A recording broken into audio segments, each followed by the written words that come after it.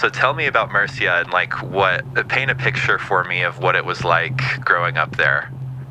So it's not a very big, I think when people think of Spain, right away it's Madrid, Barcelona. So it's a small place.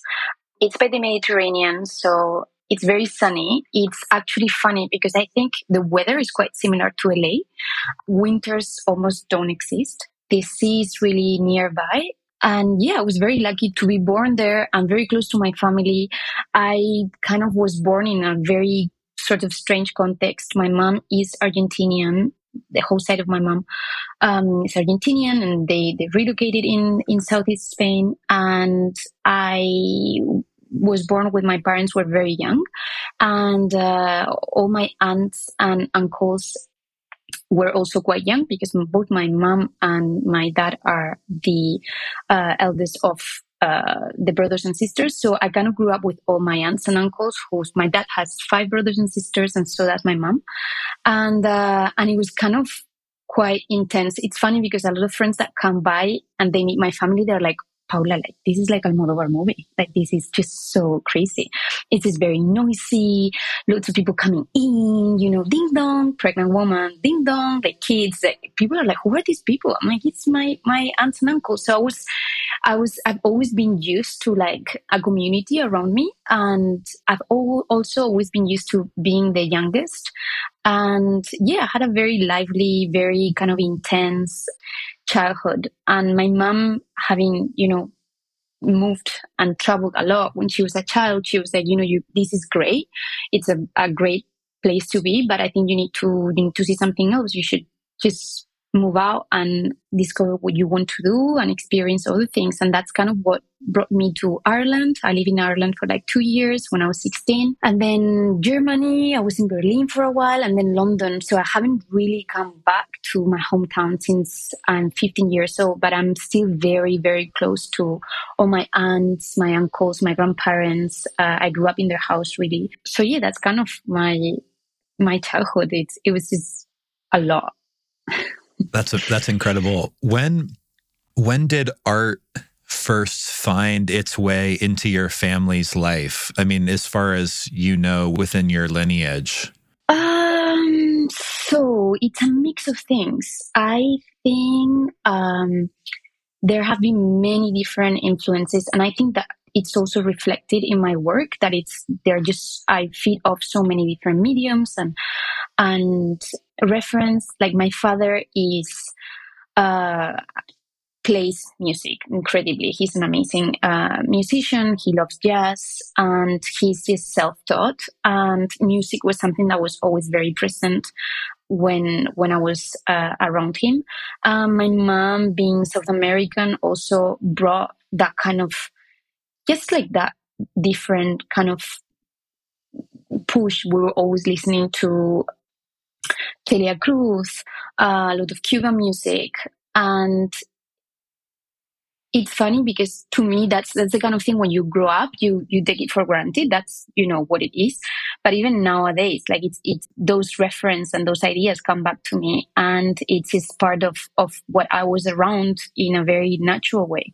And then my family, a lot of people in my family have also just been a lot into like painting and writing, and they haven't pursued it as a career, but it's always been there, especially also the craftsmanship of cloth making. Like my grandmother has always been so into making clothes. And I remember she would gather with her best friends once per week, and each of us, they had like a week allocated, and we would get a look done. So, I think we were about 4 girls, including my mom. So like, okay, it's Paula's turn. So what do you want? And my mom would be like, I want a tailor jacket this week. And so I was always around that. And my aunt studied fashion design, actually. And I spent a lot of time with her in Madrid as well. My mom would just like send me on a train to see her. So yeah, it's funny because even now, like I'll go through my mom's kind of wardrobes and I'll be like, what's this like crazy dye, t-shirt? And it's like, oh, your great grandmother was doing that. Like, we remember we were doing that with Matt in like Buenos Aires, and just like things like that. It's quite funny. I think it was always something that my family from both sides, both my fathers and my mom, were always very open to and curious. I think that's like the main thing. I've always been surrounded by people that were very curious and very eager to like learn new things and discover and be very like hands-on. Is that a trait of Spanish culture, or is it just that your family loved to experience kind of artistic, like kind of side gigs or something? I'm not sure if it's a trait of Spanish culture. I mean, maybe it is. I mean, I've been very lucky that my parents, especially my mother, really supported me and was always very like, I think if that's what you want to do, you must go for it. And that also naturally I've had all those reference and those people around me that had access to techniques that I could learn from and knowledge I could take from. I don't know if it's, maybe it is. I think in general, people in at least where I come from are very curious and are very open to, they're quite playful. Maybe more than open, people are like playful.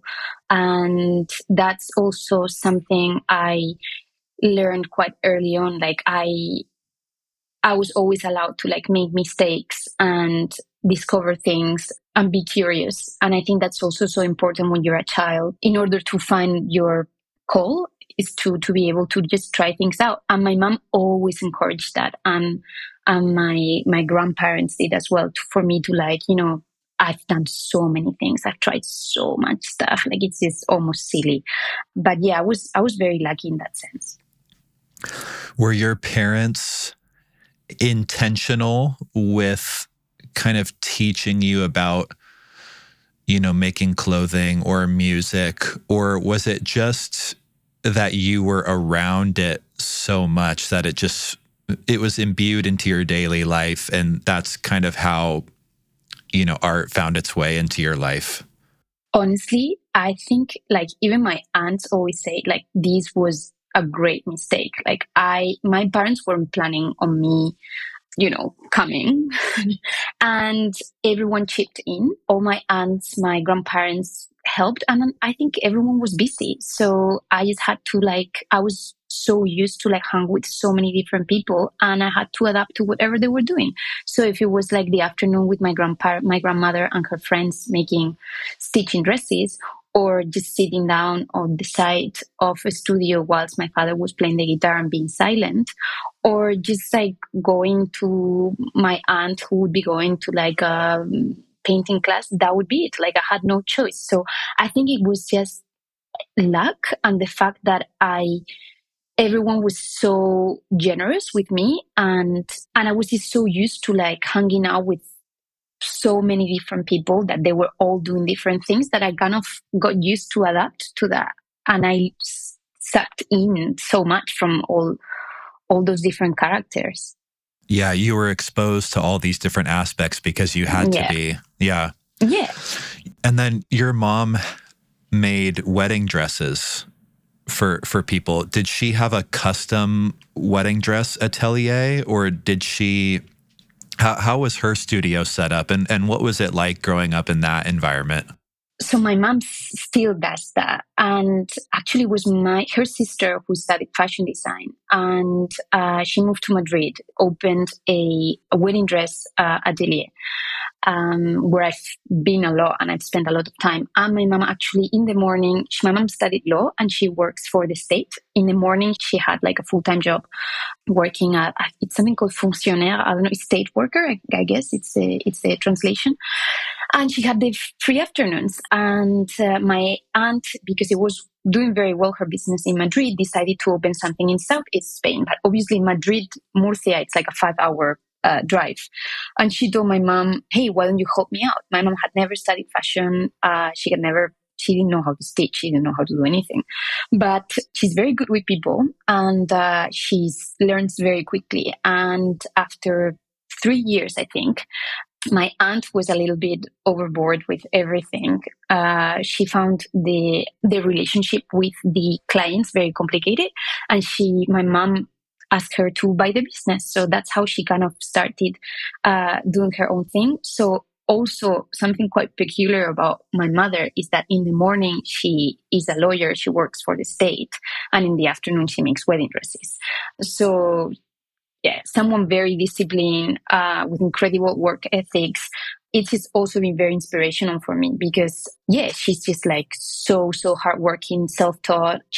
I remember coming back from school and it would be like a mess.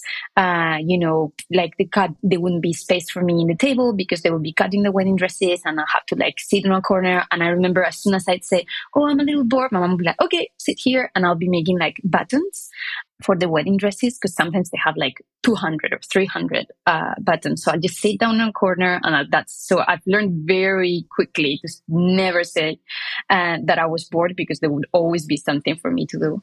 And yeah, it's always been very funny to also look at the fittings from the inside of the store and kind of listen to the conversations and what's going on. I feel like my mom could almost make a movie and write a book about it because it's really the wedding dress scene. It's quite a wild one. So I always say I'd never do wedding dresses. I feel like you just saying that means that at some point you're going to do a wedding dress. Oh, I don't know. I hope not, Drew. Literally, that would hunt me down. Like, I'm always like, no, never. I've just seen too many things. It reminds me a little bit of Yohji Yamamoto's story about how he, didn't want to do fashion, but he was around his mom's, dress studio all day and kind of fell into fashion. So that's really fascinating. Do you remember when you discovered fashion with a capital F? Do you remember what age you were or what you saw for the first time? I remember very clearly the first time an item of clothing made me feel special. My aunt, Mariela, who studied fashion design, she had gone to London on a trip and she brought back a pair of Dr. Martens for me, purple Dr. Martens. And I remember, I must have been like 5 or 6, so vividly, like wearing them and thinking, what, like this is just so cool. I had never seen anything like that. And it just made me feel so well, so good about myself. So I think that's really like the first time. But to be honest with you, I as I said, it's just been so like interlinked to my upbringing. Like since I was a child, I just remember, fabric being cut, things being stitched around me, embroideries, tie-dyeing. My grandmother would be like, there's a tablecloth to do, like we'll make it ourselves, we would never buy it. So yeah, but I think fashion capital F, I mean, I don't know if that can be fashion capital F, but yeah, that moment, it's something I remember quite well. I think it is. That first piece is so important, because you just treat it like, like it's gold or something. So when did you decide that you were going to pursue fashion and go to art school? So as you very well kind of said earlier, I never wanted to do fashion. I was just like, I never thought that could be something that would interest me. I loved reading. I was good at school. I'll be honest with you, I thought like fashion wasn't that interesting and I looked down at it and I thought it was kind of silly and not very intellectually charged, and that just put me off. And when I went to Ireland, I was doing what's called the Leaving Cert, which is like the last years of school. I was doing full science and I wanted to do either medicine or architecture, and actually just as I was about to decide what to do, I was just very torn because I was telling my mother, and I think maybe somehow I'd like to do something related to art, but I don't know what. And my mom knew about St. Martin's, and she had been there, and she knows me very well. She would have never said you should do fashion because I would have been like, what? Like, this makes no sense. But she told me, I'm going to London. Do you want to come with me? And there is a place, I think, you need to see.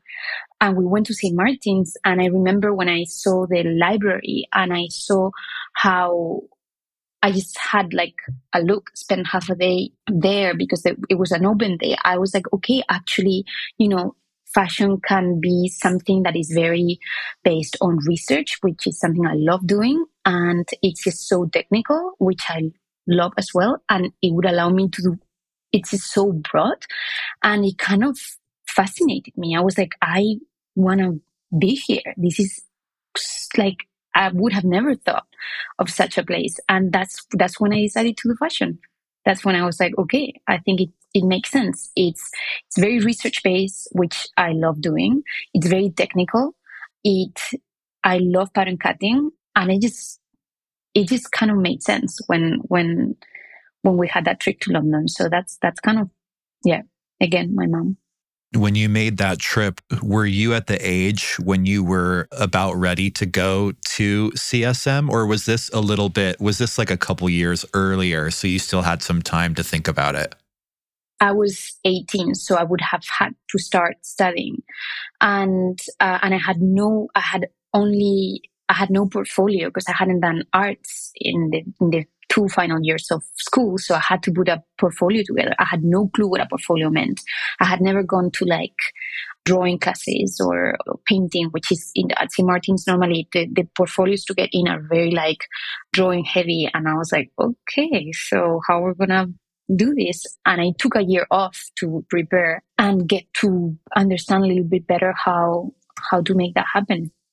Were you doing classes at a local school in the meantime, or were you working during that year off?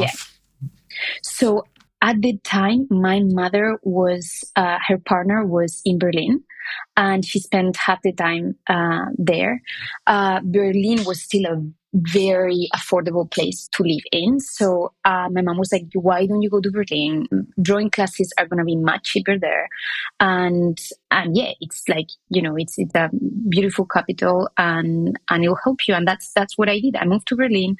I was kind of doing some things on the side, working, and I was going to drawing classes. And that's when I applied to what's called Fashion Folio, which is a course that helps you. It's like a foundation course, which is in the UK. I think it's almost compulsory if you want to do any art-related career. What was your experience at CSM? What was that like? I can imagine when you visited the first time how inspiring it was, because the campus is beautiful. You're in this, beautiful town, like on the outskirts of London. I'm sure it was magical. Once you got there, was it intimidating? Was it what were all the feelings you had when you first arrived? So I actually first try, I didn't get in. And I remember my mom came with me and she told me, you're not going to get in. And I was like, that's also one thing about my mother. She's brutally honest. And she was like, you're just not ready. Like, I've seen all the people's portfolio and like the level, and you're just not there. So I decided to spend some time in South Spain. I was helping my mother, and I went on Fashion Folio. I didn't want to pay for the entire year, which is 3 trimesters. So I went straight to the last one, and it was really hardcore because I had like a third of the time anyone else did, but I just really, really wanted it. And that's when I got in. And I mean, I think a lot of people message me and ask, like, I want to start there. What do you think? Like, would you recommend? And I think it's just a very personal experience. And it also really depends. I think Brexit has really affected the school now, but in general, I think London, since Brexit, is not the same. But I had an amazing time. I loved it. It was very competitive. It was, I think, very often you just had to find your own way to do things, but I kind of love that. I thrive in those sort of environments where you're kind of left to do your thing, and just everyone around me was so talented. I think that's been the best thing about St. Martin's. It wasn't necessarily about the school itself, but like the people around me, like that are still friends. It's just people that are just so good, so eager, so hungry, so open to learn, to discover. friends that come from all over the world, different cultures. That was just so amusing. And that's why I spent a lot of time there, because I did the foundation and then I did the BA and then the master's. And they were like, you need to leave. I would have, yeah, They kicked you out. Yeah, they were like, you have to leave now. But yeah, I really, really liked it. Do you remember when everything clicked for you as far as, you know, because your design language is unique. And was there a particular moment when you were at school that you figured out what it is that you're going to make? Yeah, I think that was during the master's. And that's why I really wanted to do the master's. I had done, when you do the BA, you have the option to go and do an internship year abroad and work for other brands, which I was super eager to do. I was always throughout my BA, I was always working on the side, assisting, doing pattern cutting, finding anything, any hustle to get money and learn something. So when I went on the year out, actually I worked for Ashish, for a brand based in London, a small brand, where I started assisting the pattern cutter, and then I was just assisting Ashish on research. I was coming to Paris to do the sales with him. So I was it was really interesting because I was part of the entire process. And then I also did an internship at Gucci in Rome, which was very interesting because it was, again, going from a very small company to a big giant. And I made loads of friends. People were really nice to me and I really liked it. And I also spent some time at Margiela, 6 months. So I think that was a really key year for me to kind of get a foot on what, the industry really means. Because I think that's one thing is when you go to uni, you study. Another very different one is when you just have to work for someone else. It's just very, very different. And I think having a taste on working for big house, medium, and small one, it was just very good to me to kind of get my head around what I wanted to do. And then I got into the master's and I was like, okay, this is I've got a year and a half to set the design language that would be my brand. And I made the most out of that year. I was just I wanted it so bad. And I felt so privileged to be able to do that. I did it thanks to a scholarship from Stella McCartney. And that's kind of how I spent that year and a half doing a lot of research. And it's things that I still feed off. What was your experience at Gucci? Were you there with Alessandro Michele, or was this before he was there? So it was very interesting because I was there when the change happened from Frida to Alessandro. And it was actually one of the first times that they had an intern, just because it wasn't common. I don't know why, but everyone was so nice to me. And it was very interesting because I was working with a woman called Ilona, who's really fun. And we were designing the t-shirts for the menswear department. It was just something so specific. But I'm just so curious. I was always asking everyone what they were doing, if I could help. I remember this fascinated me. They had a library and you could order any book you wanted if you needed it for research. And I was like, wait, what? So they would always be like, okay, where's Paula? Well, she's downstairs in the library. And they were like, okay, you can't just every day ask for a book, but you need to be a little bit more So this is how you filled up your library at home? No. I was like, oh my God, this is crazy. You had to leave the book there. But I always found it fascinating. And everyone was just so nice to me. I worked with Davide Rene, who is now creative director of Moschino. I made great friends and mentors. My friend Michael, who eventually was working for the art direction department, someone I too very often. And it was really nice because it really felt again like what growing up in my hometown had been. I've always been used to be the youngest and being able to learn from people that had been around much longer than me, and everyone was just really welcoming and very nice. So I have very good memories from Gucci. Did you have any experience with Alessandro himself? Were you able to work with him or talk to him at all? Yeah, Well, the thing is that I started with Frida and finished with Alessandro. And I think it was maybe like a month and a half Got it. overlap. But yeah, I didn't work on I was just an intern and I didn't work a lot with him, but I was present in fittings. And it was that key point for them where they had to change the entire vision. So I think everyone was just like doing research. Stressful. Yeah. Exactly. Yeah. It was very stressful, but also very, very interesting to see and to be around. It's interesting how you describe the team at Gucci as being more communal, similar to upbringing. And I think that's a beautiful part of Italian culture, but also Spanish culture, is this kind of family aspect and, bringing in the team as if they were part of the family. And so I'm sure that made it a familiar feeling for you and kind of helped your first experience. For sure. Honestly, it was just like people. I remember the head designer would make dinners at his place, and I was invited. And we had to make tomato sauce, and I'll be in charge of chopping the garlic. And it just made it much easier and nicer. And I think, that's what I learned from Gucci. It's like the work environment is so important. Taking care of your team is so important, and creating a space where people feel good is just gonna benefit the design. It's gonna benefit you, the brand, and spending time on that is key, I think. Did you go directly from Gucci to Margiela? What was that like? Because that's two different sized brands. I mean, two brands that are well loved by our community. How did that experience change once you went to Margiela? So Margiela was the one place I really wanted to be at. I was just so obsessed to be there.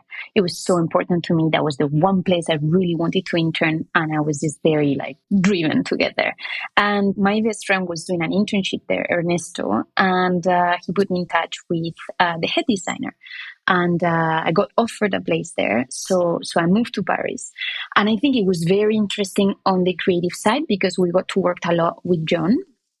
And I worked both on the ready-to-wear and the artisanal collections. And it was just, creatively speaking, so free and just so interesting. They rely, at least at the time, I don't know now, a lot on interns. And we had a voice, and a lot of the ideas were coming from us. We had a lot of space to experiment, to really just play. But at the same time, I had a very awful boss who wasn't really nice, as opposed to the experience I had just had at Gucci. And that just made it very difficult and made it very not nice.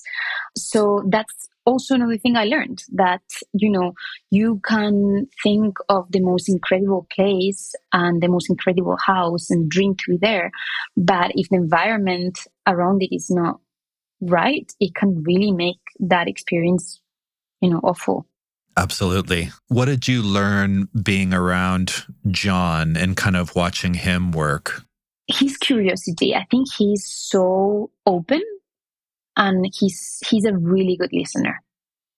And that's great when you're a creative, to actually understand that you don't know it all, and you might have people around you that, have a tenth of your experience, but that might have that little something or that little idea, and that he really pushed us to experiment and to try things out. We would really encourage to experiment. And I think that's very smart of him, because a lot of the things that actually made it to the catwalk, it was just us playing around in the basement. Yeah, John is really playful. And from what I know about him, it seems like he genuinely enjoys the young people that are around him.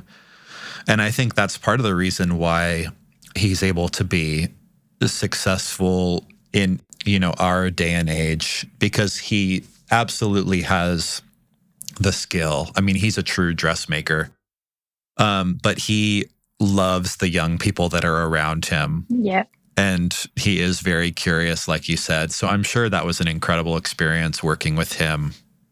I mean, it was really amazing. He's one of my favorite designers. Really, really amazing. You then got to work a little bit with Kanye at Yeezy. How did that experience come about? So I knew I really wanted to do my own thing. I didn't know this, like, how to get there. But when I got accepted into the masters and I managed to get a sponsorship to pay for it, I was like, okay, that's what I'm going to work towards. And then the show happened and I was like, okay, now what? And your MA show. Yeah, exactly. Yeah. MA show. And then Fabio Bidas, who's the director of the Masters, said to me, he's always said to me, you need to move to Paris. Your place is in Paris. Like, your language, your world would be much more understood there than in London. He's always pushed me to do that. And I'm very stubborn. And I was like, yeah, but London, I want to stay in London. Da, da, da. It's only been a year less than a year that we've moved to Paris. But anyway, he put us in touch, Ernesto, my best friend who I had worked with at Margiela, and he said, there's this woman in Paris, she's amazing, you need to meet her. Her name is Vittoria Matarrese, and she is the head of special projects at Palais de Tokyo. We managed to get to Paris. I think we went by bus or something like that. And we rocked in and we're like, hey, so, this is us. And she was like, okay, like, you guys are cute. Like, what do you want? And we were like, we want to do something here at Palais de Tokyo. Like, can you help us? And she said, okay, show me your portfolio. Had a look at it. She's like, I like your work. Yeah, I'll give you space. And we were like, wait, what? She's like, yeah, I'll give you space during couture. Like, you can do something at Palais de Tokyo. So we went back home and we were like, okay, this is crazy. We have like a space at Palais de Tokyo. We need to put a collection together. We had no money and literally 2 months. And we thought about it for like 5 minutes and we said, we don't know how we're going to do this. But, one thing I've learned in my life is between doing and not doing, always do. That's me personally, because you always learn something about it. You figure it out. So we managed to put together a show. It was a mess. It was hectic. We got loads of friends to help, family, people came from all over. And Novembre magazine did an article about it.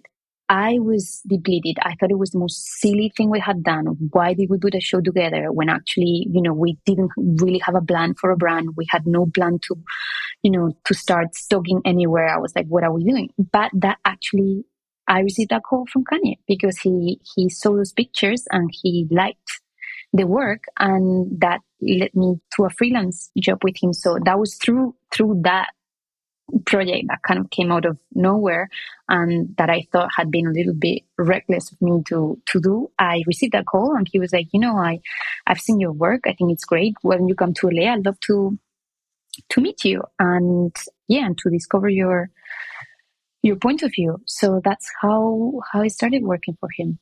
So after your first show, of course, you wanted to sell that collection. Were you working on the sales while also being in Los Angeles, working with him? No. So also what happened, this is all been very organic, very, I had no contacts. I knew no one. But I think a little bit before, I think we did that show in July and then Kanye called me in August. But whilst we were doing the show, I received a call. I received an email from Dover Street Market Ginza, and they were like, hey, we've seen these pictures. Like, can we come to your showroom? And I was like, my showroom? Like, I don't have a showroom. I didn't even know what a line sheet was. And we convinced our friend to lend us his living room, and we improvised. You can't even call that a showroom. It was a really reckless showcase of things, and that's how I got my first order, and that I produced with my mother in South Spain. And at the same time, Kanye called and he was like, why don't you come work for me? And I knew I wanted to do my brand and I couldn't be there full time. So we agreed that I will come on and do kind of special projects and be between LA and London. So DSM Ginza was the first store that bought your brand. That's amazing. Dover Street Market Ginza, the team there is incredible, and they're so great at supporting young designers. What do you think you learned from working with Kanye on those special projects? Are there any takeaways you have from that experience? Oh, I learned so much. It was so tough, but I learned so much. And I feel so privileged to have had that time there. Because really, looking back, I'll be honest with you, Drew, I had no clue what I was getting into. Like, I obviously knew who he was, but I didn't know the extent of what that call meant and the projects I got involved into. Like, I had no idea. Like, I didn't even know who he was married to. Like, I rocked in. I got flew to LA first time in LA. I obviously, in my European mind, I decided to walk to the studio. 5 minutes later, I'm in the highway with these cowboy boots. So I just kind of got thrown to this world without even, I just had no clue what I was getting into. I learned so much from him, and he was so generous and so genuine. And again, he's just someone that is so curious and so open-minded. And one thing that was amazing about working with him is that very, very often is the case that I show my work to people, and especially at the time, and they were like very confused, like, we don't really understand. What do you do? Like, is it 3D that you do? Or is it like set design? Or is it like, are you more into textiles? And I just talked to him, he saw the work, and he got it right away. And all the projects we worked on were just like, they just made sense. So I did so many things.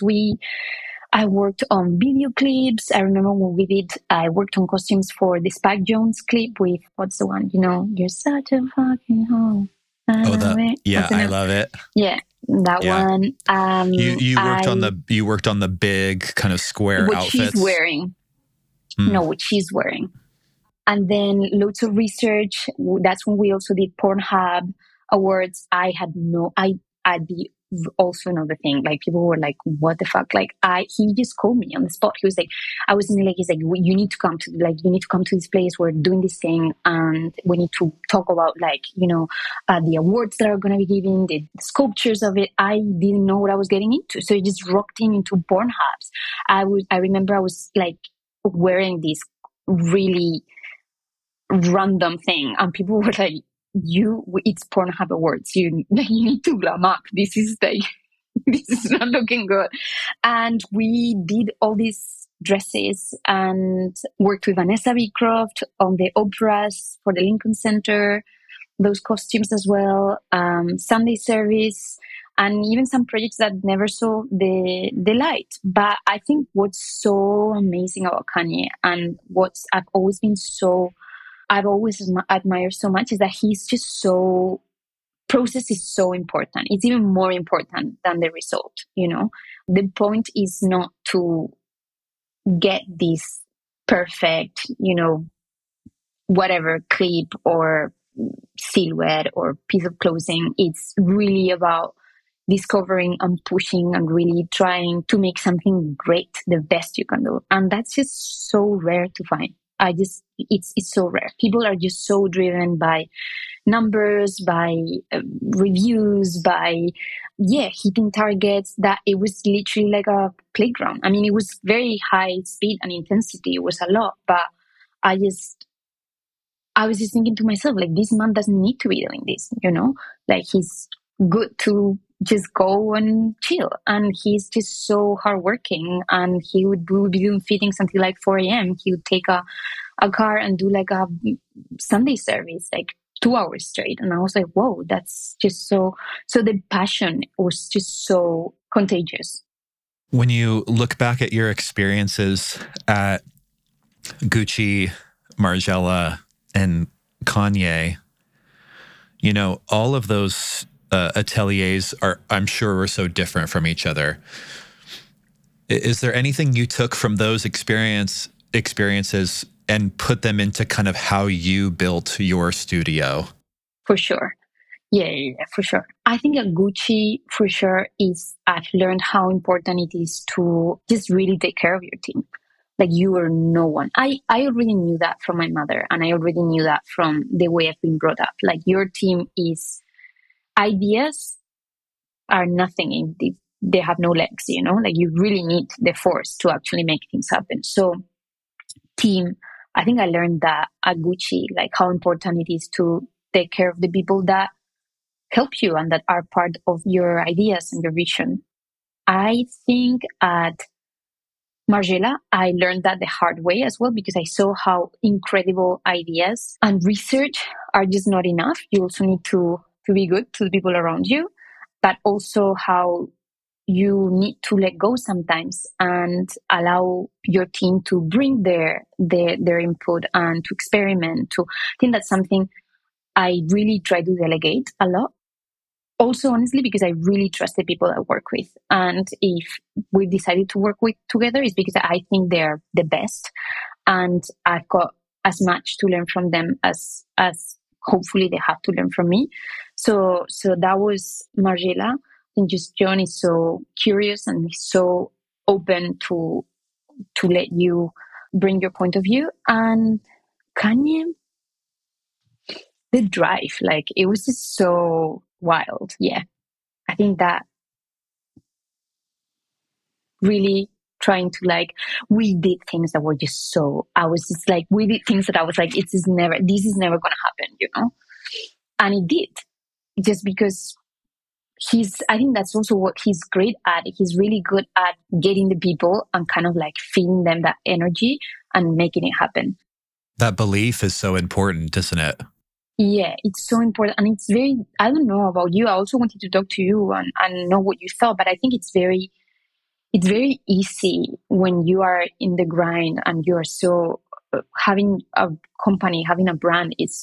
I don't know about you, but sometimes I feel like design is almost like only 15% of my everyday. It can be so daunting, and it's very easy to lose hope sometimes and belief. So yeah, I just also wanted to know what your thoughts.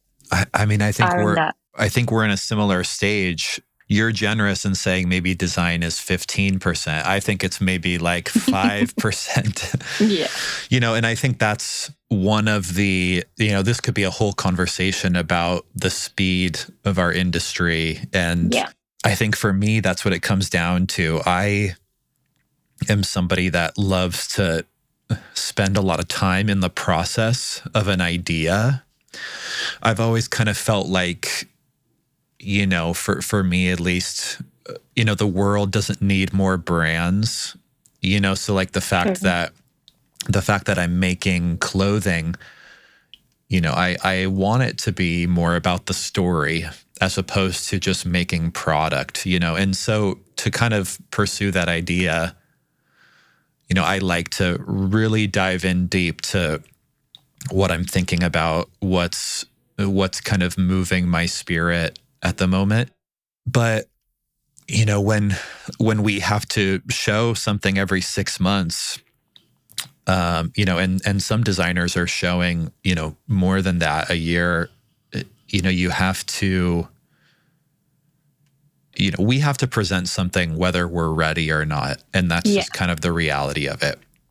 I think those time constraints do help me. I can tend to fall into a more of a perfectionist, way of being, as opposed to a, someone who's just okay kind of releasing something if it's half finished, which is one of the reasons why Kanye has been an inspiration for me over the course of my creative life, because he's not afraid to put a deadline on something, and even if it doesn't make it, or even if it's half finished, he still is like creating a lot of excitement about what he's doing. But yeah, I think the design aspect is like, kind of 5% of it because you're overseeing production, you're overseeing development, and in the meantime, while you're dealing with numbers and sales and all those things, then you're trying to, find inspiration. But I think it's important to have at least a moment of your day to do creative work. And I'd be curious to know for you, how do you set aside your time, to recharge and to kind of focus on the creativity? I've learned this. It's taken me some time to learn that, but I have a lot of friends that work in fashion, friends that work in the tech industry, friends that work in science. And I understood quite early on that this was like a marathon for me, and it was going to be a lot of collections and a lot of years and a lot of months. I am the kind of person, like, I have no limit. Like, I could work until like weekends. I could work until like 6 a.m. It's my passion, it's funny. I was reading an article by Rosalia, and she was saying, I would do this for free. And I completely relate to that.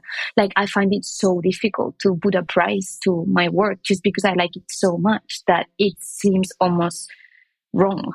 So I would just do it forever. But obviously, I think it can get counterproductive. You need to sleep, you need to be healthy, So I've learned to be very disciplined about my time and about recharging and about setting time aside to exercise, to read, to do whatever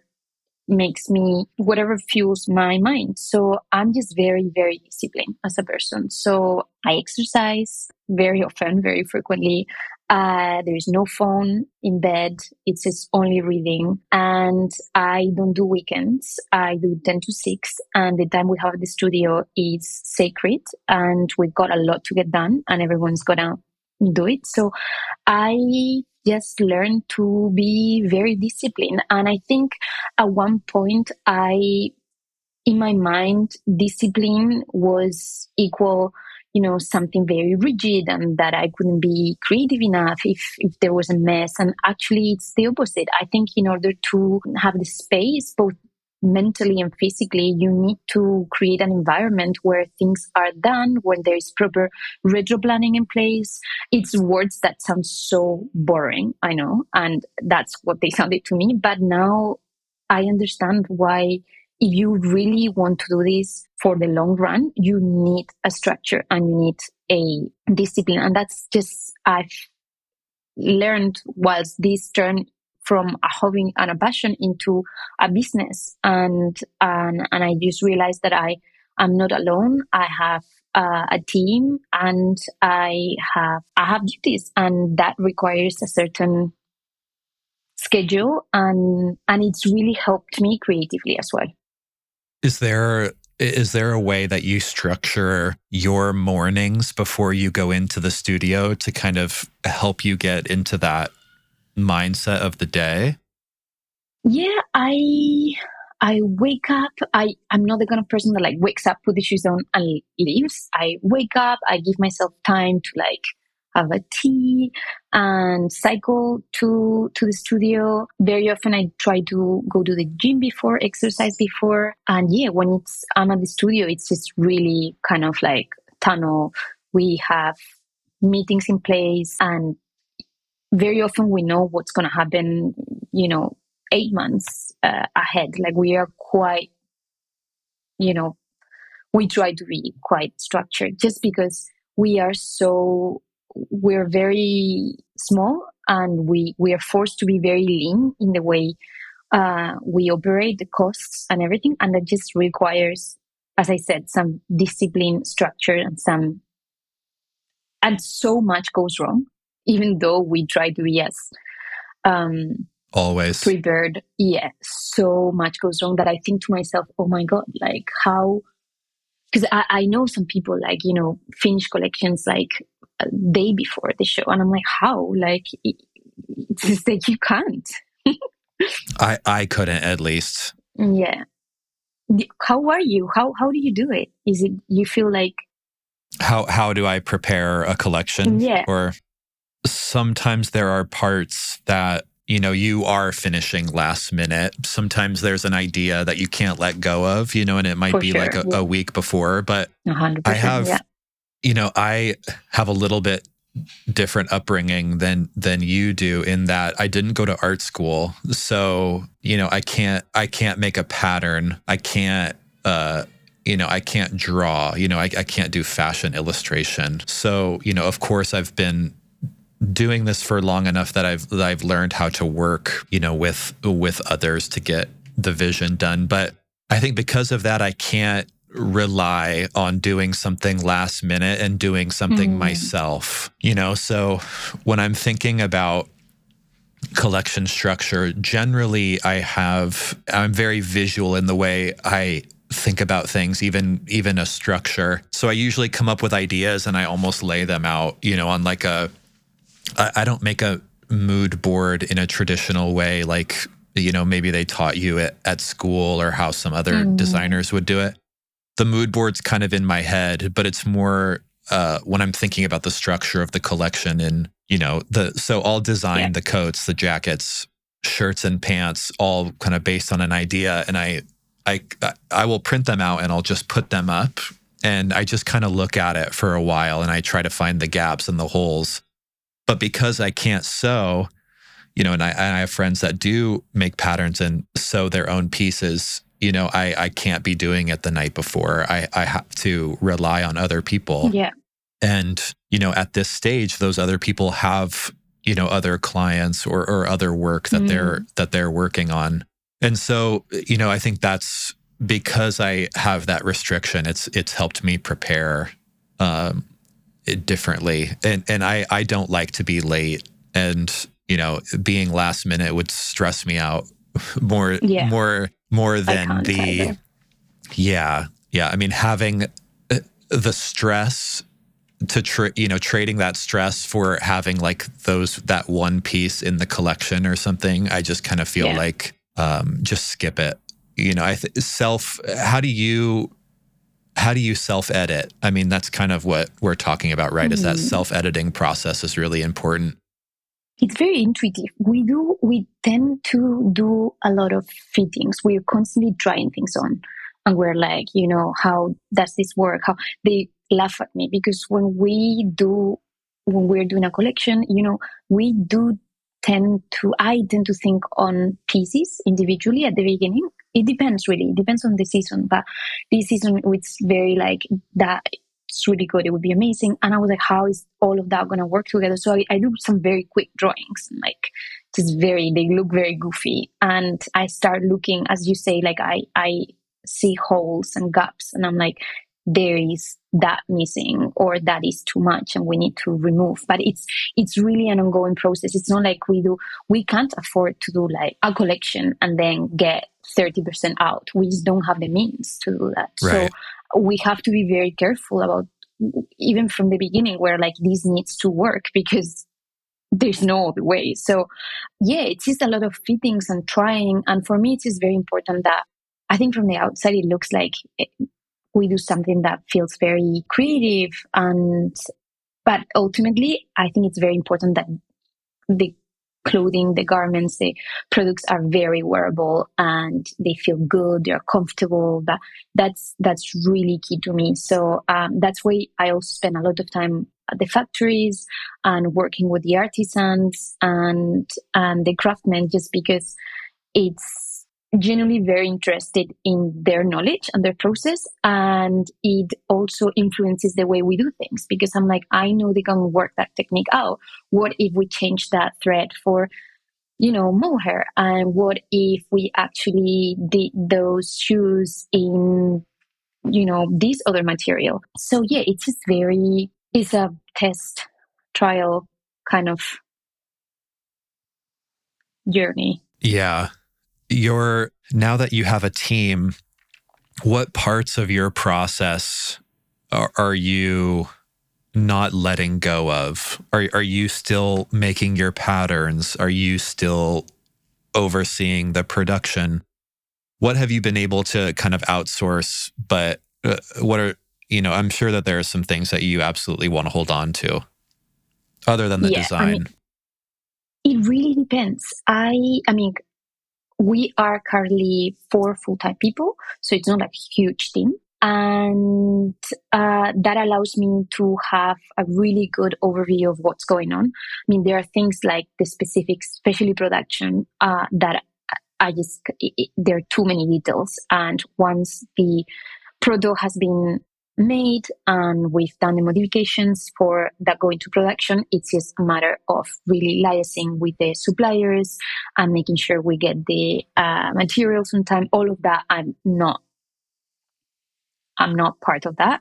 But in terms of patterns, like we were doing some custom made look today, and I was working on the pattern just because I really like pattern making. But I haven't done patterns in a long time, just because there's so many other things that need my attention. I love going to the factories. When we do the products, the way we work, we do the first 12s at the studio. We do the first prototypes. And once we are like, okay, we like this, then we go for about 2 weeks to my hometown. And we spend those 2 weeks making the products at the factory. It's very intense. It's very time consuming, but I really like it because it's very immediate. It allows me to be like, that I know that doesn't look good. Could we unpick it and redo it? So that's one thing I'll never let go of. I think I'm not the kind of designer that would do a tech pack, send it to the factory, come back to. I just think it's much better to like be there, see the machines, understand what the possibilities are, work with the artisans, learn from their process. And we do a lot of changes actually when we are there, and a lot of ideas come, and we're like, actually that would be an amazing showpiece for like, what if we did that with that volume? And yeah, that's one of the parts that I actually somehow struggle most with, because it's very physical, but at the end of the day I love most, because it's just when it's kind of like Santa coming, when you start seeing all the different parts coming together, it just makes it worth it. Are you making everything right now in your hometown, or where are you manufacturing? No. So the knitwear is done in Belgium. And I try to go once per season to do some research and go to the factory and kind of work with them. And then the shoes are made very close to my hometown. The bags are made in South Spain, and the woven is done between Italy and South Spain as well. So it's a little bit... But it's still pretty close to you. Yeah, which is nice. Very close. Yeah, that's very nice. Do you feel that when you're going from Paris back to your hometown, does changing your environment kind of change how you look at your work? I don't think it changes how I look at my work, but I think going to my hometown kind of removes a lot of the pressure. Speaking to my family and my friends, who like a lot of them just are not in this industry, it makes me realize that a lot of what I think are like very big problems don't matter to 99.999% of the world. And that is quite reassuring. It's just it can be very heavy, and it can be very daunting, just because, as I said, this has moved from my passion and my passion project into a business. And that comes with a big responsibility, deadlines, and production fuck-ups, and people that don't pay you on time, and all that awful words, cash flow, and this and that, something I didn't study for. And it just can't get, so you're like, how did I get here? Like, I just really like experimenting and doing fittings and clothes and research. That how did I get here? So yeah, just going to my hometown kind of removes the pressure. And it's just like, you know what? I think ultimately what makes it worth it is seeing people wearing the clothes and getting messages from people are like, I just bought this and I saved up to buy this bag, and I'm just so happy, and it makes me feel so good when I wear it. And And yeah, I just keep reminding myself that. Yeah, that is a beautiful experience. Because I think we do this because we have a story to share, but we also do it for others because we want to share that story. When you go home to work in the factories for those 2 weeks, are there places that kind of put you in a maybe not put you in a certain mood, but do you feel that there's energy at certain places that you will just go visit in order to kind of feel a certain way? Is there a building you like to drive by? Is there a place you like to go eat? Yeah, it's very food oriented. It's for the entire team. So that's another one of my passions. I love food and tea, and that's something really I'm very happy to share with my team. We love the food experience there. It's just so good. We're all so excited for like our tomato toast in the morning with like a fresh orange juice, and we have our spots like, okay, where are we going tonight for dinner? And we know the people know us, it's like, oh, Anna, Amelia, how are you? So, okay, you're doing like the brothos this season. Okay. Like it's very hands-on. It's very intense. It's a lot of driving and this and that. But yeah, I think being able, and it again goes back to like, growing up, this idea of like sitting down and sharing your day with your family. And, yeah, that makes me, it's just very reassuring, to keep going to the same place, I don't drink coffee, but the coffee would be excellent.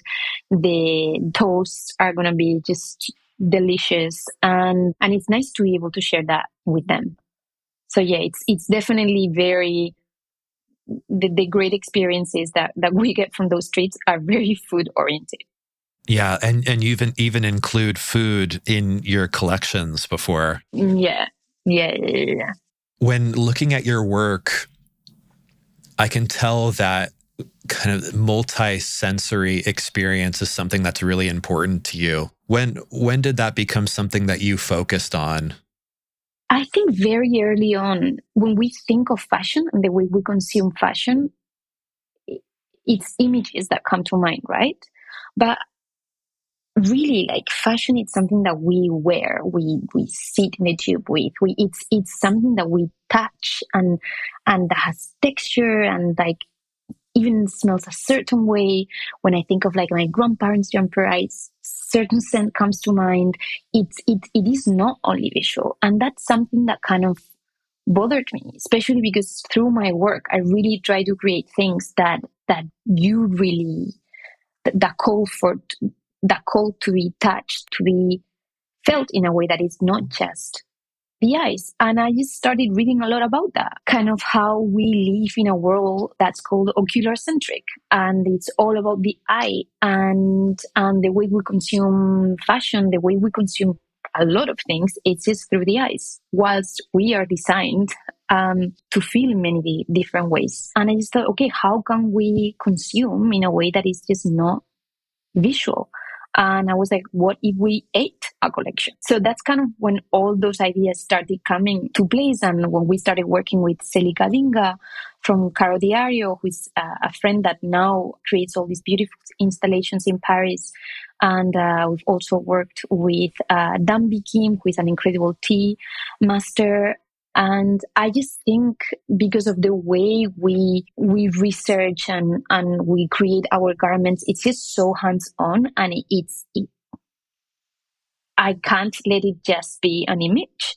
And I want to have that conversation with whoever buys the clothes, that we offer not just a garment, but maybe a way to experience those pieces.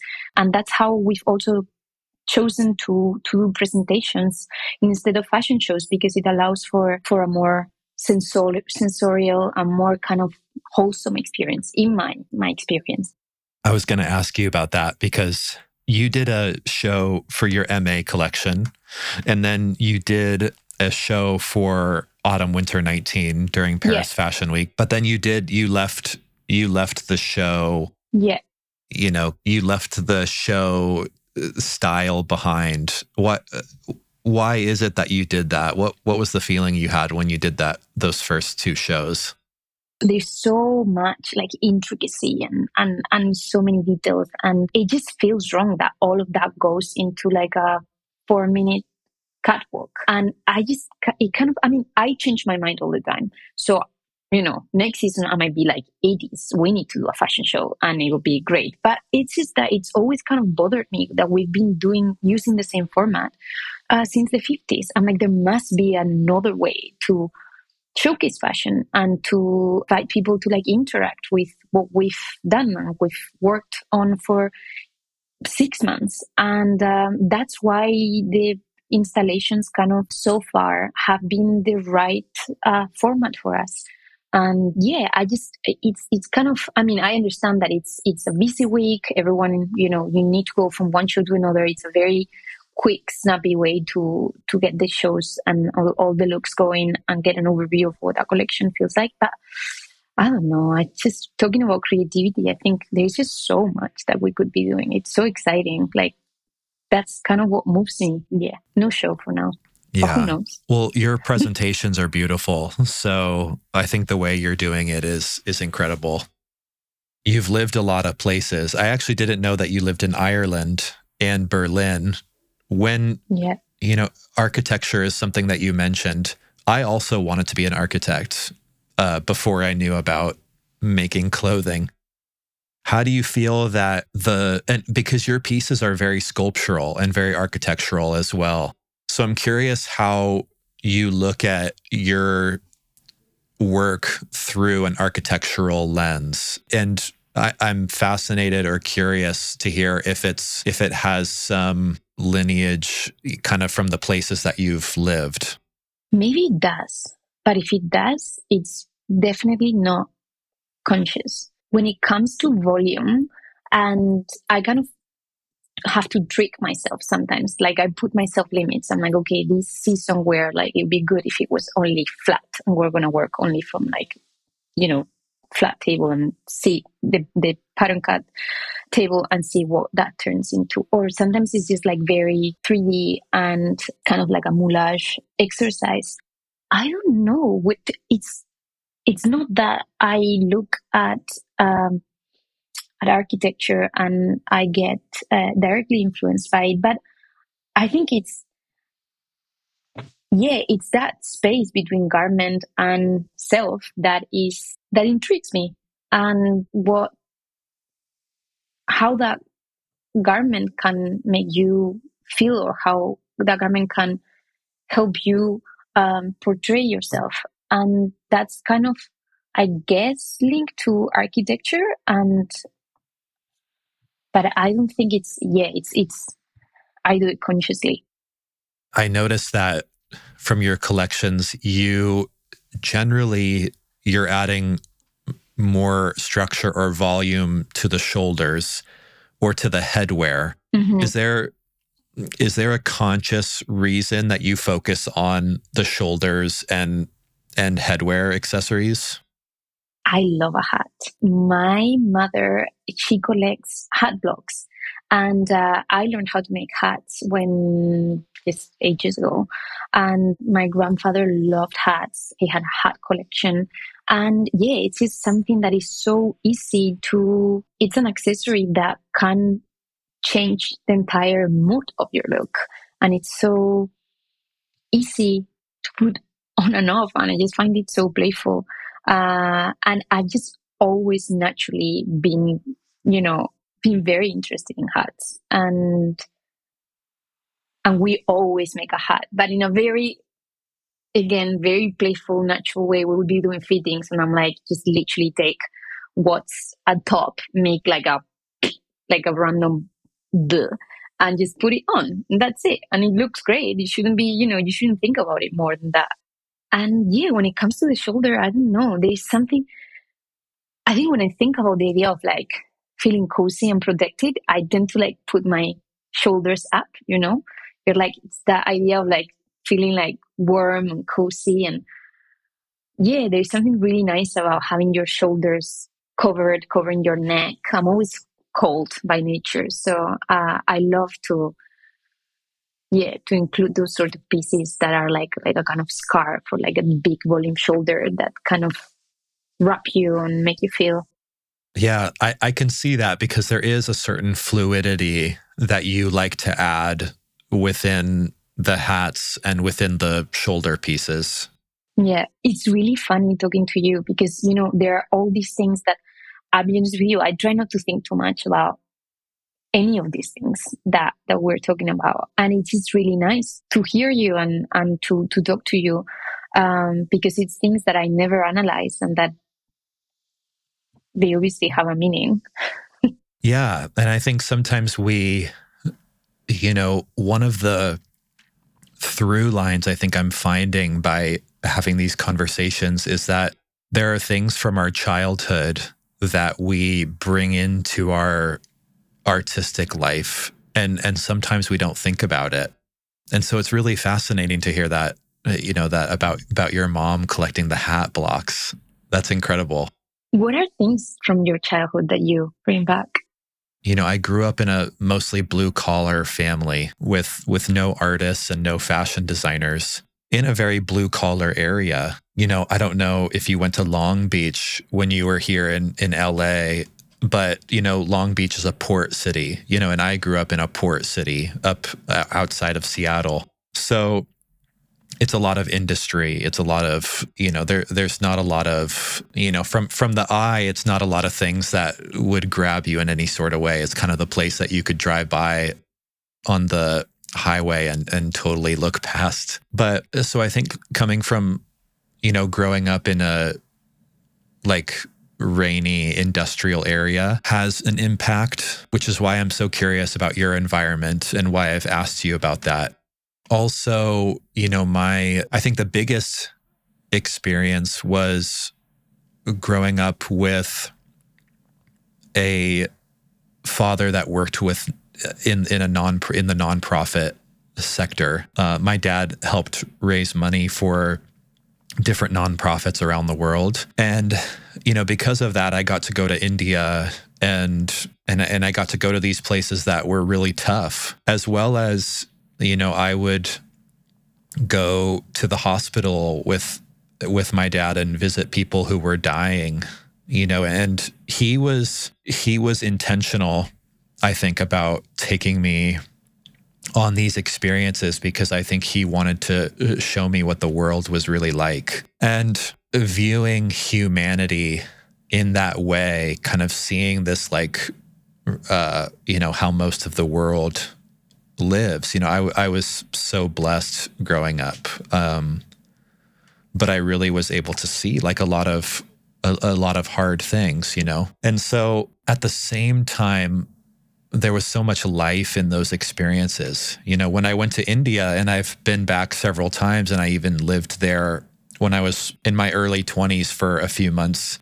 It was one of the hardest places to be, but it was also one of the most beautiful places to be, in that the community was so encouraging and so loving. The people, I would go to a friend of a friend's mom's house to say hi or something, and I would end up sitting with her for 3 hours because she would make me tea and the chai and all sorts of things. So I was around people who had nothing, but nothing from a worldly perspective, but had everything from a any other perspective, love and faith and other things. And so that's one of the things that I'm always kind of thinking about, is this relationship between life and materialism, I guess. And so I think, consciously, that's really what I'm thinking about, and kind of the my themes kind of surround humanity in that way. But at the same time, I'm sure there are a lot of things that I don't think so much about. I was heavily involved in sports when I grew up. Maybe sports has some kind of reason that I do what I do. My grandpa drove buses for a living, and he had a woodworking shop, and he used to fix bicycles for people. And I was with him every Sunday. And so, making things in the wood shop, and the feel of what that place was and the smell of the wood. I mean, these are just things I'm pulling out that, I don't think about too often, but it must have some kind of impact, which is why I'm so fascinated, by your story and kind of hearing about the things you think about. I'm so happy that we got to talk, because I didn't know about this, and hearing about it makes total sense. Like, it makes total sense that you lived abroad, that your father was involved in nonprofit, that he got you to, it was quite impressive of him to like bring you to work and to, because were you young when you were going to like hospitals? And yeah, I mean, my dad had a lot of people in our city that would call him if something was wrong. Mm-hmm. So domestic abuse from somebody, they would call him to come and try to help the situation. If someone's son was, we had to pick somebody up from the police station because he was, found on the street, like high on drugs, or, so people called my dad to, come into these situations and be a light, I guess. And so, sometimes he would wake me up at midnight and would take me on those trips with him. And so it really was intentional. And he never was forcing me to do the work that he did. But I think he just wanted me to realize that, this is how the world is. And not in a pessimistic way at all, because it was often a really beautiful experience.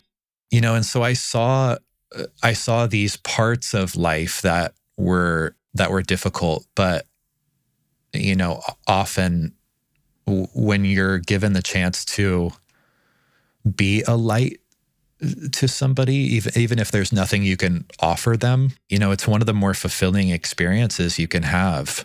Yeah. Just showing up for somebody in a really difficult moment. I think in our world now, it's easy to have, lots of friends and acquaintances, but as soon as something hard, as soon as somebody's canceled, or as soon as something gets hard for people, we can, in general, can disappear. Yeah. And yeah, for sure. I think being there for people is really important. And so that's,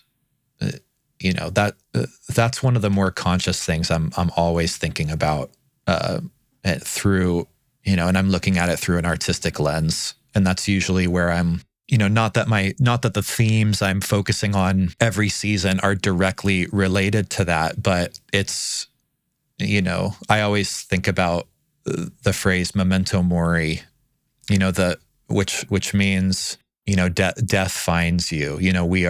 We're all mortal. Yeah. This life is short. And so, I try to not get too dark with it, but that is what I'm thinking about a lot of the time. What's your relationship with color, and how do you think of color in your collections? It's something that you focused on from even your MA show. It's very intuitive as well. And I'm not sure I'll be able to explain it. It's just that it depends on the season, the collection, but I'm always drawn to, I think it's very difficult to work with colors. It wasn't always the case for me that I felt very comfortable with it, but it was really a big part of my research during my MA collection. And it's kind of has stayed part of the brand and kind of part of that language. But I guess, again, my upbringing has a lot to do with it. But in general, I just don't know how to explain it. Like, we spend a lot of time at the studio choosing colors and choosing what goes with what. And it's just very intuitive to me. It's just that must go with that, or this specific, absent green. It just looks awful with that red. And I don't know how to explain it. I do spend a lot of time kind of working out the colors. And also because we work a lot with dead stock fabric, some of the colors we get are what they are. And it's that kind of game to try and balance it all out and make it work, because very often we just need to work with those fabrics because that's what's available. So yeah, I just don't know what the answer to that is. It's just that I try loads of things out and discard what doesn't work and kind of keep moving. I mean, for sure. I mean, very often I look at paintings and I'm like, that is an incredible use of color. And that makes sense. We must incorporate that. That inspires me a lot, actually. Paintings, certain artists, I just think they're like color wizards. And I like looking at their work and the way they mix them. Is there a reason that you decided to focus on, more colorful collections as opposed to more muted colors? I think during my MA, it was, I think when I think about things that catch my eye, it always has to do with scale, color. And I was just doing a lot of research and looking at certain sculptures, and they just had incredible colors compared to others that were more muted. And I was like, it's just that I'm naturally drawn towards that. There must be a reason to that. And if it does that to me, it might do it to other people. So that's kind of how I intuitively got into it, I think. I'd be really curious to know how the Diablo shoe came about. This is something you made for, did you first make it for your MA collection, or was it your first show, your MA collection? MA, yeah. And you still carry it over to this day. But I would love to know the beginning of that and what that idea was. So as I said, I got into the masters knowing that I was going to use that year and a half to really build the foundations of what my brand would be, not knowing what having a brand meant at all. But I've always loved shoes. I've always loved bags. And my mom, again, she's always had crazy collection of shoes. Like we would go to like vintage markets and we would she would just pin her shoes, put like laces and this and that. Like we've always loved shoes. Like really, she has really amazing shoes. And when I was doing my MA, I was like, I need shoes. Like it can't just be any random shoe. It doesn't make sense. I always think when I think about clothing, when I think about the collections, it just never is only about the clothes. It's really about the whole environment, the whole presentation, every single thing needs to be studied and needs to make sense. And when I was doing the fittings, just putting any random pair of shoes on just didn't make sense. And we started, my mom was over for like a weekend, and we took a last that I had, like a shoe mold, and we started with plasticine. We started making some experiments. And I've always been called Bambi because I always had very skinny legs.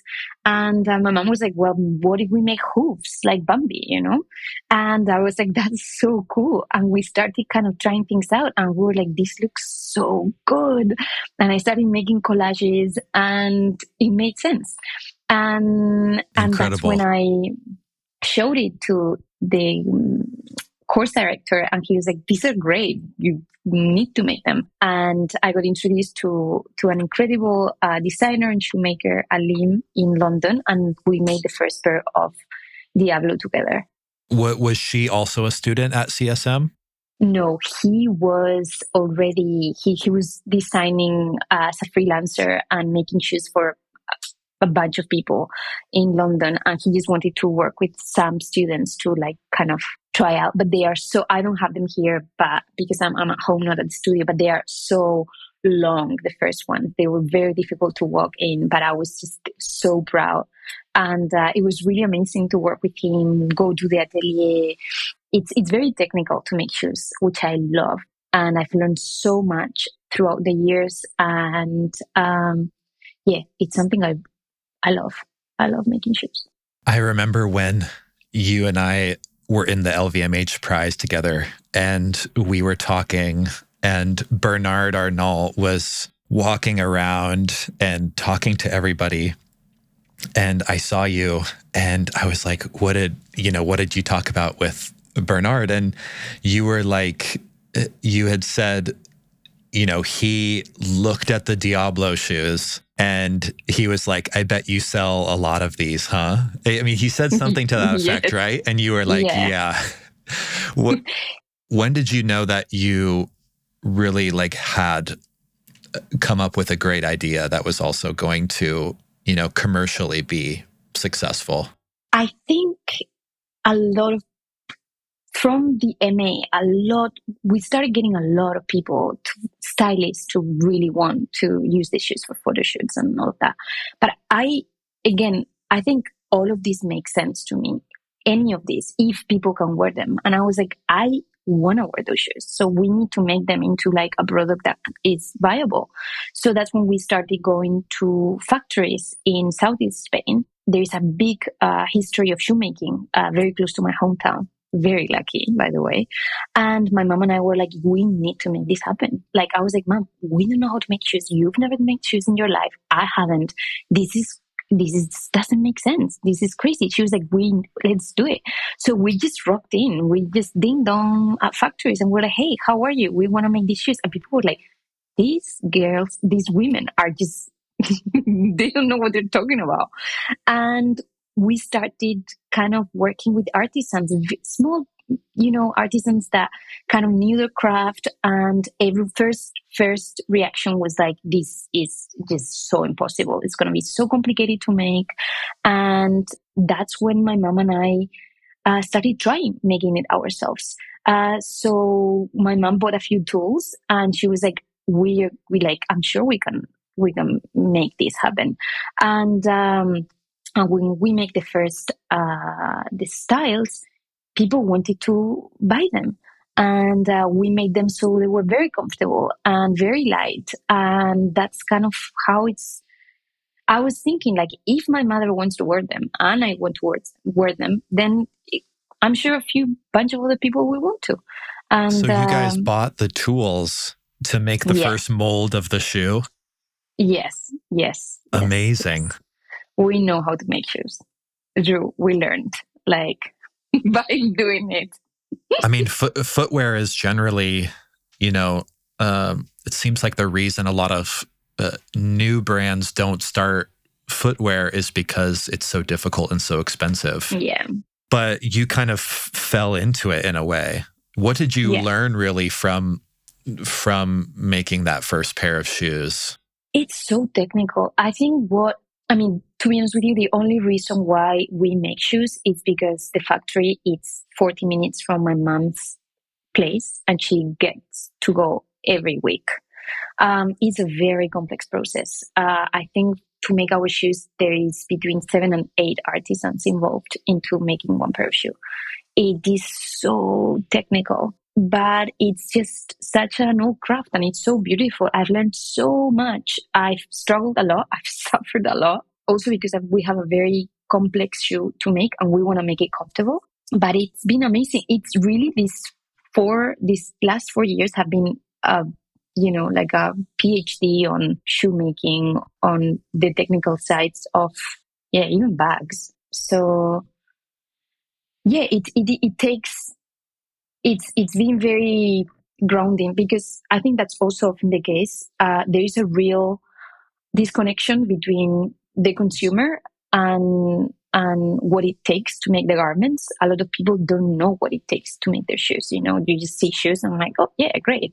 But actually when you dig into what the whole process and the hands that, and the trials that take to make that pair, you're like, whoa, it's just Was it the toe box that was the most difficult part of making that first mold? It was that, and I'll be honest with you, it was also the fact that, and maybe you have the same issue. I think factories just can't be bothered to make things that are complicated to make. They want to make what they always make: the pointy shoe, the square shoe, the round. It's like, why not make what we've always done? And we're like, well, because the whole point of having my brand is the fact that we offer something that they can't find anywhere else. And that's the grind that we have to face with pretty much everything we make, is that opposition from the factories with the minimums and the technicalities of things. That is always, I think that's the most complicated. After you made that first pair and you were able to dial it in, has it been easier to make different versions of the shoe in that, you do a booted version, you do a heeled version? Or is it almost like starting from zero every time you need to do a new style? Now it's much easier, because I think more than the style itself, it's been difficult to find the right people to make our things. In full honesty. And we have now found them, and they're amazing. But it's been such a, battle to find the right factories. When using dead stock fabrics, can you use dead stock fabrics for the footwear? No, that's more complicated, because I'd love to, and I need to find some time to really do more of that. But because it's more technical, and it's just, we work with fabrics that we know are gonna make to the workout. It's just not as easy as with clothes. But yeah, that's definitely something that we look to incorporate, because it makes sense. Yeah, I'm curious if within your work using the dead stock fabrics, do you feel that those restraints help you with the creative process?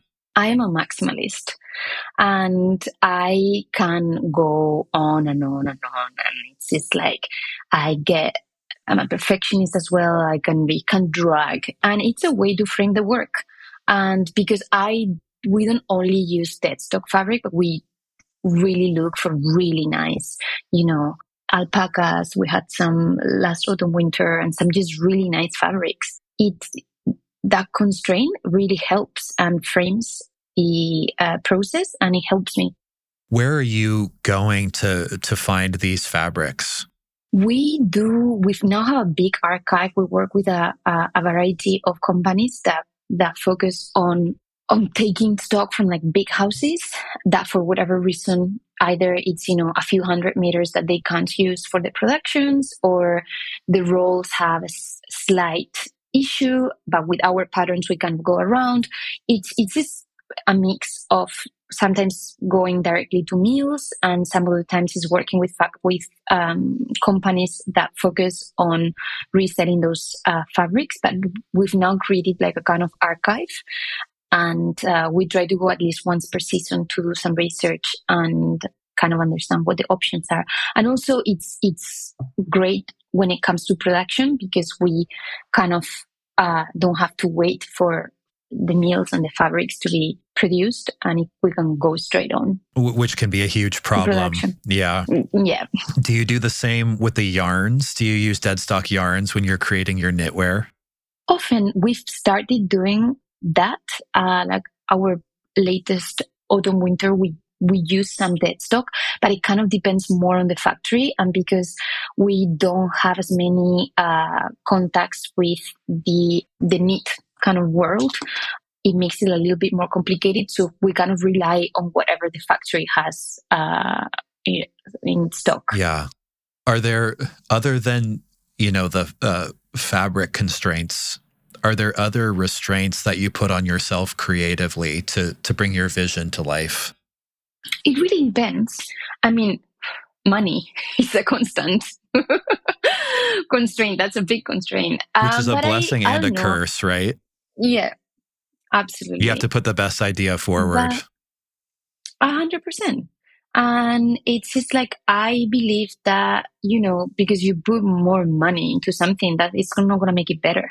So I like that. I thrive in those sort of environments. Like, I like to be given, a situation and be like, that's what you have, and you need to make the most out of that. So I think that's our biggest constraint. But I think with the presentations, it's a lot of the time is that we create installations where the models or the performers have a lot of freedom, which means I don't really know what's going to happen, and I will have full kind of decision and power on it. And I kind of like that, because I think as designers, we can get very obsessed with how something should look and how something should be photographed. And we forget that actually we're making clothes that are going to be shipped to the other side of the world. Someone's going to wear them in a complete different way that you imagined.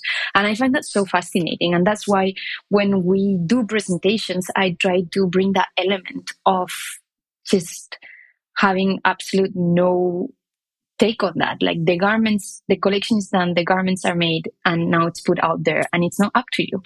And there is a real beauty on that. And that's kind of also what I try to bring to the presentations.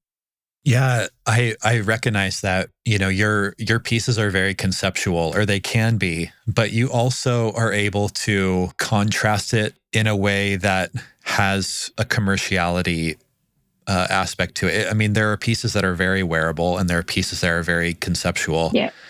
Is there a way that you think about those two aspects of the collection? Is there a certain amount of commercial pieces that you're thinking about when building the collection? How do you go about that? It's been a journey. I didn't used to think about that at all, but I am a consumer myself, and I was like, I wear this all the time, like whatever it is. It makes total sense. And now it really is, when we're at the studio, as I said, it really is a process of very personal kind of conversation of the four of us being like, would you wear that? Does that feel good? How is that? Can you see it? Are those pockets deep enough? It's just very practical things, but that makes sense. And I know it can seem quite conceptual, like because of the imagery that we put out there, but really, we spend so much time thinking about the finishings, the technicality of the bags, and it's so often the case that people come to me and they're like, oh my God, that pocket it's so rightly placed. You can fit your passport. And I'm like, thank you. Because we put so much effort into that, into the shoes being light, that is so important to me, because I have no interest in just making something that would stand in a museum and no one could wear. Like, what really fascinates me, and what I think you have to be very kind of bring a lot of creativity on, is to make something that looks very exciting, but that also feels very exciting to wear, and that allows you to move and allows you to do your thing. I cycle to work every single day. Like, obviously this doesn't have any, but I'm wearing my furry pants, and they're so amazing, easy to cycle on. Everything is cycling proof. Everything. I did not know, with you wearing a hoodie right now, that you would be wearing the furry pants. That's amazing. Of course. I think my favorite things that you make personally is the knitwear. I think your knitwear is incredible. And I loved the recent collection you did with the, knit masks that you did. I would love to know how you think about knitwear and what you enjoy about the process of making the knitwear.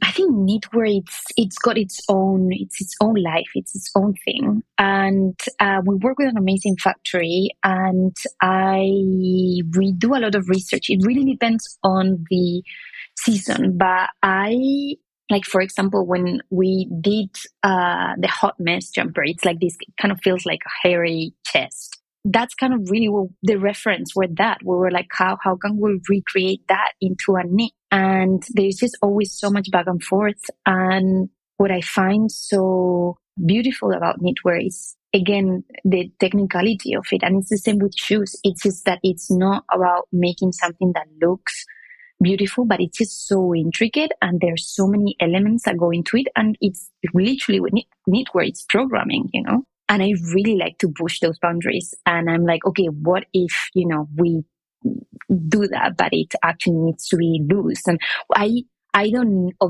know how to program a knit machine, but I think I know enough to know where I can like pull and push and kind of be like, I'm not sure we can do that, but what if we try? And it's I thank you so much. I really like that you mentioned that, because it's not what we are known for, knitwear, but it's something that we put a lot of time into, and yeah, I love knitwear. In particular, I love your knitwear as well. Oh yeah, well, I mean, I love knitwear, and it's the reason I asked is because I love the process of it so much, because it is so different than cut and sew. I mean, because with cut and sew, you can, as long as you have a fabric, you can make nearly whatever you want, but instant. But with knitwear, there's so many, just depending on the yarns you use, there's so many, it could be much more rigid in the process, and it can be, it just has its own difficulties, and it has its own problem solving. But yeah, I just love your knitwear so much. Do you also hand knits? Because you have these distressed sweaters that you make are just incredible. Are those hand done, or you also program those? They're machine done, actually. Wow. They're machine done. I can hand knit very basic things. My great grandmother was doing incredible crochet things. And it's funny, I still live off some of those references. And I collect a lot of vintage as well. And I look a lot of, like the finishings. And I'm like, okay, what if we actually did that in, it's a mohair, but what if we did it in like a merino wool? And what if we changed the tension? And I have like, same as with our deadstock fabric, I have a big archive of garments and reference just for knitwear. Yeah, I like to play with those and work with the technicians too. The masks that you made this last season, were those hand knit, or did you also program those? So, no, these, so we were doing I actually didn't make those. We were doing the fittings for the show, and I was doing research, and I saw this person that was making these masks, and I was like, these are incredible, and I wanted to get them. It's a fetish person that's mask for like fetish, and I asked if we could work together, and he did those for us. Yeah, it was incredible. What models hated us? Yeah. The models did because it was it was itchy, or what? Yes. Because they had to be there for 4 hours. They're like, this is awful. I was like, no. Yeah. It was interesting how it brought the collection together. And I'm curious why. What was the idea behind that? Because up until this point, you had never covered your models' faces really, but it was a strong focus on this last collection. Yeah. To be honest with you, it just kind of made sense. We also, again, when we talk about constraints, casting in Paris is very complicated, as you might know. We just couldn't have certain models, and certain models wanted to do it, but sometimes the agencies put issues, and we said, well, the only way to do it is we actually cover their faces. And I was like, okay, well, I know this guy. I'm obsessed. I wanted to work with him for a long time, and it just made sense. But it was a mix of the need to with the fact that we wanted to do it for a long time. So yeah, that's again when constraints can actually help you think around. Yeah. and make something exciting. It seems that collaboration is not the focus of your work, but it is a large part of it. What makes a good collaborator? I think there's not I wouldn't describe a good collaborator, but a good collaboration is really finding someone whose work you admire and you let them do their thing. Like literally when I work with someone, if we're like having that conversation, it's because I like what they do. And I'm like, yeah, just do it. I'm not too, like, I don't believe in adaptation and people adapting to, that's not what I'm interested in. If we reach out to someone or someone reaches out and we're like, this makes sense, I'm like, that's the whole point, is for that person to bring the work to different dimension. And I like to just give people the space to do that. So that's how we've kind of gone around it, I think, so far. I think it's in our world, it's really important to find things you love and people that you love and allow them to make their own magic in a way. Yeah, 100%. Is that similar to the relationship that you have with your stylist? I'm curious how you work with your stylist for your shows. So Ai Kamoshida, she's amazing. Normally the way it works is we do the collection, and because we now are selling during menswear but showing during women's, means that we are finished almost 3 months before the show. So she comes in and garments, everything is done. And we just like have a full day of like playing. And that's when it's not just about the clothes, but it's about putting the team together. And she'd be like, why don't we work with this other person for makeup? Like Cristobal got introduced to us via Ai, and she's incredible. And we've worked with her for so many seasons, and she's just so good with makeup. So I would come, we would start doing that exercise, and she'll be like, what if we, I don't know, would do something in the head? And she'll kind of give us a little homework, and then I'll just be sending her hats, or we would be doing that look in different colors or bigger, some showpieces. And that's kind of how it comes together. Yeah. Do you feel that, working with a stylist reveals something about the collection that you weren't necessarily looking at? 100%. I think it's just so refreshing when she comes, and I'm like, I would have never put those two pieces of clothing together, or I would have never thought about that blanket in that way. Or that's the whole point. Like that's why I admire her, and I like and look forward to her coming, because she really looks at something that you've had in front of you for 6 months with a complete fresh different set of eyes, and it helps, and it kind of like brings a new energy into the studio. And we're like, oh wow, okay, that makes total sense. We would have never, I don't know, how do you do it? Do you work with a stylist? Yeah, I worked with Karen Binns the last 2 collections, but that was the first time I had ever worked with a stylist. I think at first, I was doing the styling myself for our lookbooks, because I think I had been thinking about these looks for a long time, and I was thinking about them in a certain way.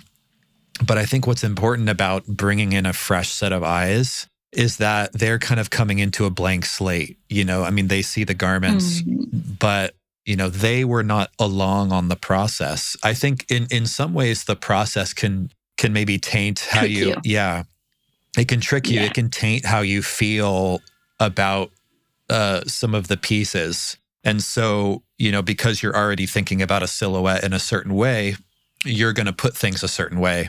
Whereas working with, a stylist is going to help you. They have that fresh set of eyes. And I think, and shooting the collection is a really important part of it, right?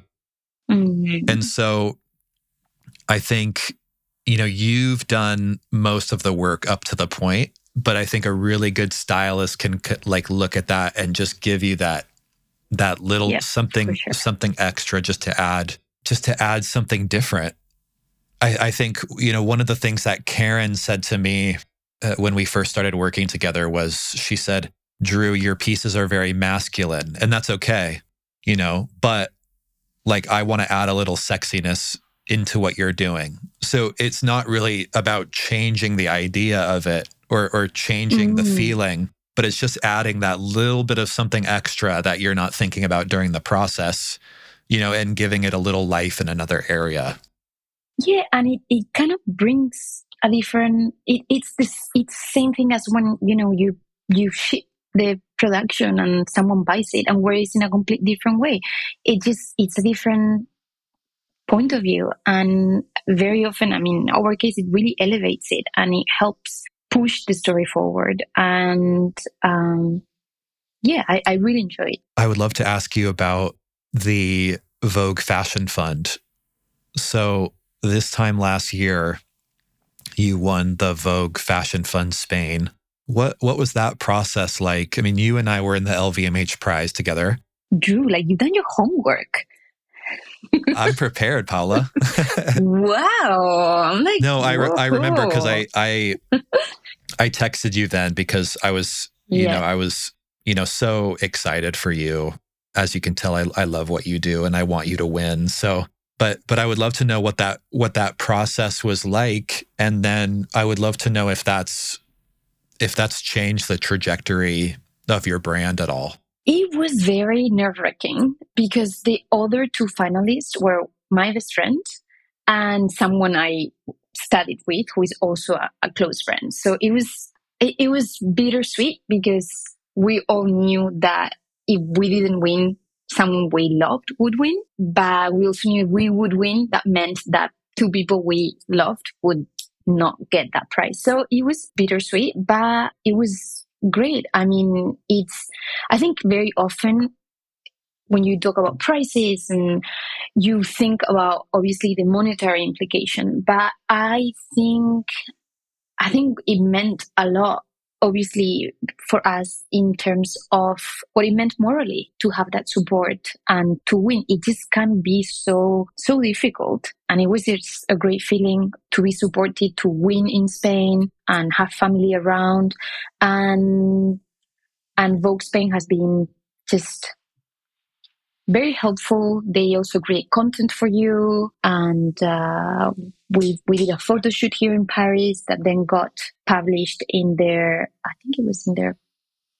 January issue. So yeah, it's been a great experience. And I think it's just so important that these things exist because it's just so necessary and it can help tremendously. But even when you don't win, I think what was incredible about the LVMH as well was that we got to meet each other, and we wouldn't be here today if it hadn't been for the LVMH prize. And as I mentioned at the beginning of the conversation, I think it can feel very, very lonely. And I very often have to face situations that I didn't study for, things that I never learned, that no one taught me. And I sometimes don't know who to go to ask for advice. And it's just really nice to talk to you, to talk to other peers about their experience. And it's just, we all go through the same struggles very often. It's got to do with production, it's got to do with cash flow, it's got to do with management, it's got to do with the pains of growing. And it's very reassuring. And it felt really good. Yeah. The community aspect is so important. When I went into the LVMH prize, I was assuming that it was going to be very competitive. And I was surprised by how lovely everybody was. And I think, fashion, it's a microcosm, I think, of how fashion really is. Your brand and I-Ray can exist within the same world and both can do great. And I think, I learned that being with you at the LVMH Prize. You had the best young designers in the world all in one room and everybody was encouraging each other. And, after a long day interviews, we all went and had dinner. And it was, you can, if you wanted to, I guess, treat it like a competition. But in reality, art doesn't feel like a competition. We're all on our own journeys, and we're all discovering and rediscovering things about ourselves and about our process. And I think we can all exist in that moment and still root for each other. Absolutely. And that's also something I've learned, that there's not such a thing as winning, losing. It's just, that was also something at St. Martin's. It was very competitive, and people that I thought would be doing incredibly and they aren't necessarily doing what they thought they would. And I just think life is always in constant flux, and you don't know what, that small seed that planted, that conversation, that friendship that you started through that, the LVMH Prize could take you in like 5 years' time. So yeah, I think if there is, I don't know about you, but one thing that this journey has really kind of taught me is patience. I'm not very patient. I am very hardworking, and I like to see results quickly. And I just really go for it. And it's a very long path that requires so many different components. It's such a complex puzzle that you really need to be resilient and patient. Absolutely. I agree 100%. I'm learning that as well right now too. I would love to know, last question. I feel that along my journey, there have been a few times where I've been discouraged, and there have been serendipitous moments, almost as if angels came down and were with you.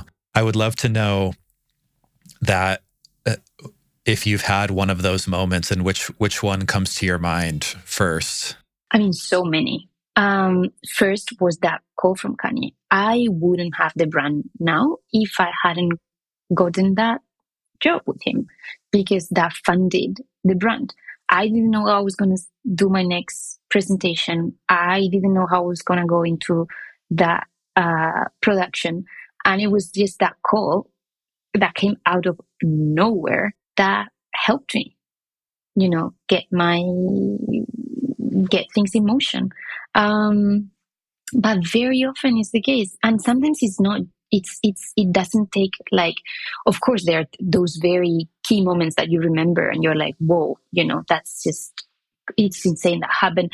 But very often it's just literally like a coffee with your grandparents and listening to them and their struggles. And you get to understand that it really is a journey, and things not being perfect right now and not being just, the way you expected them is natural, and that you need to be perseverant and consistent. And I think that pays off. I want to think that. Absolutely. That was beautiful, Paula. What was your moment? I want to know your moment. Oh, I've had a few. One time I was in LA, and I was I used to live in the Silver Lake area, and I was at Intelligentsia, and it was 6 p.m., which I would never go to a coffee shop at 6 p.m.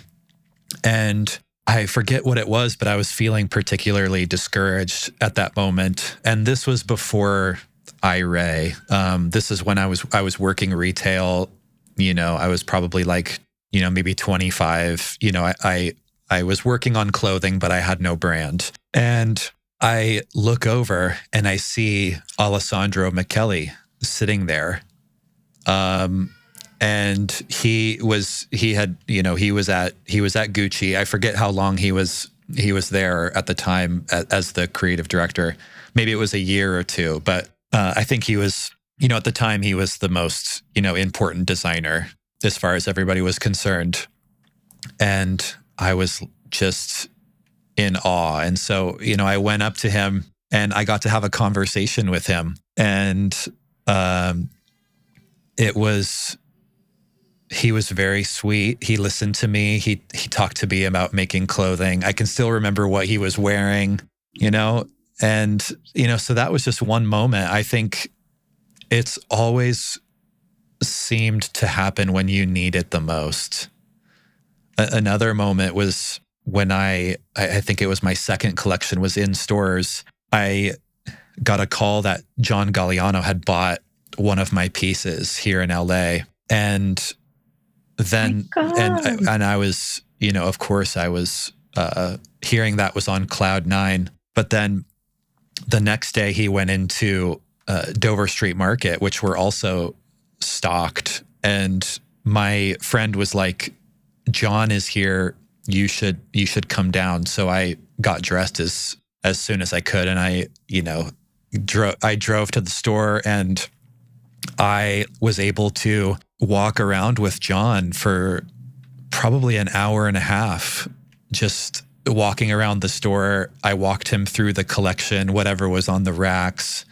And I got to talk to him about, being a young designer and pursuing a dream. And to this day, it makes me emotional thinking about it, because you have these moments that you're just in awe about, and there's no way to kind of describe what it means, when you have people that you view as your heroes that now are appreciative and loving of what you do. I feel like that's one of the best experiences as a designer that you can have. Yeah, that's I agree. That's magic when you see that people you love wear your clothes, people you admire, artists. Yeah, that feels very special, for sure. It really is. And Paula, I admire you, and I appreciate you doing this. So thank you so much. Happy. I'm so happy, Drew, that we had this call and this catch up. And thank you so much for inviting me.